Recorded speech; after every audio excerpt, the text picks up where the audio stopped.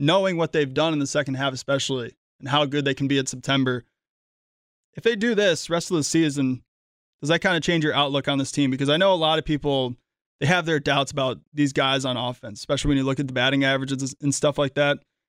But a lot of these guys, aside from maybe McCutchen at this point in his career and how old he is, but what you're getting out of Andrew McCutchen, it's what you're hoping for, and then maybe even a little better. But everyone else pretty much in this lineup, even Willie Adames, even guys like Colton Wong, who's been hot to start the second half of the season, Luis Arias especially, who had a huge 9-pitch at-bat, driving some runs yesterday too as well. A lot of these guys on offense that were main pieces and driving in runs last year, they're not even performing up to par.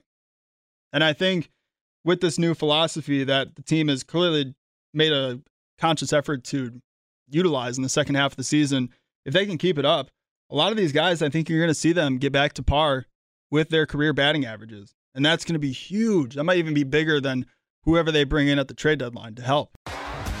T-Mobile has invested billions to light up America's largest 5G network, from big cities to small towns, including right here in yours.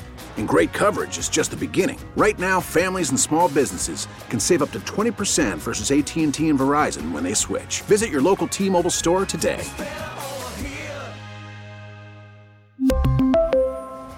Plan savings with 3 lines of T-Mobile Essentials versus comparable available plans. Plan features and taxes and fees may vary.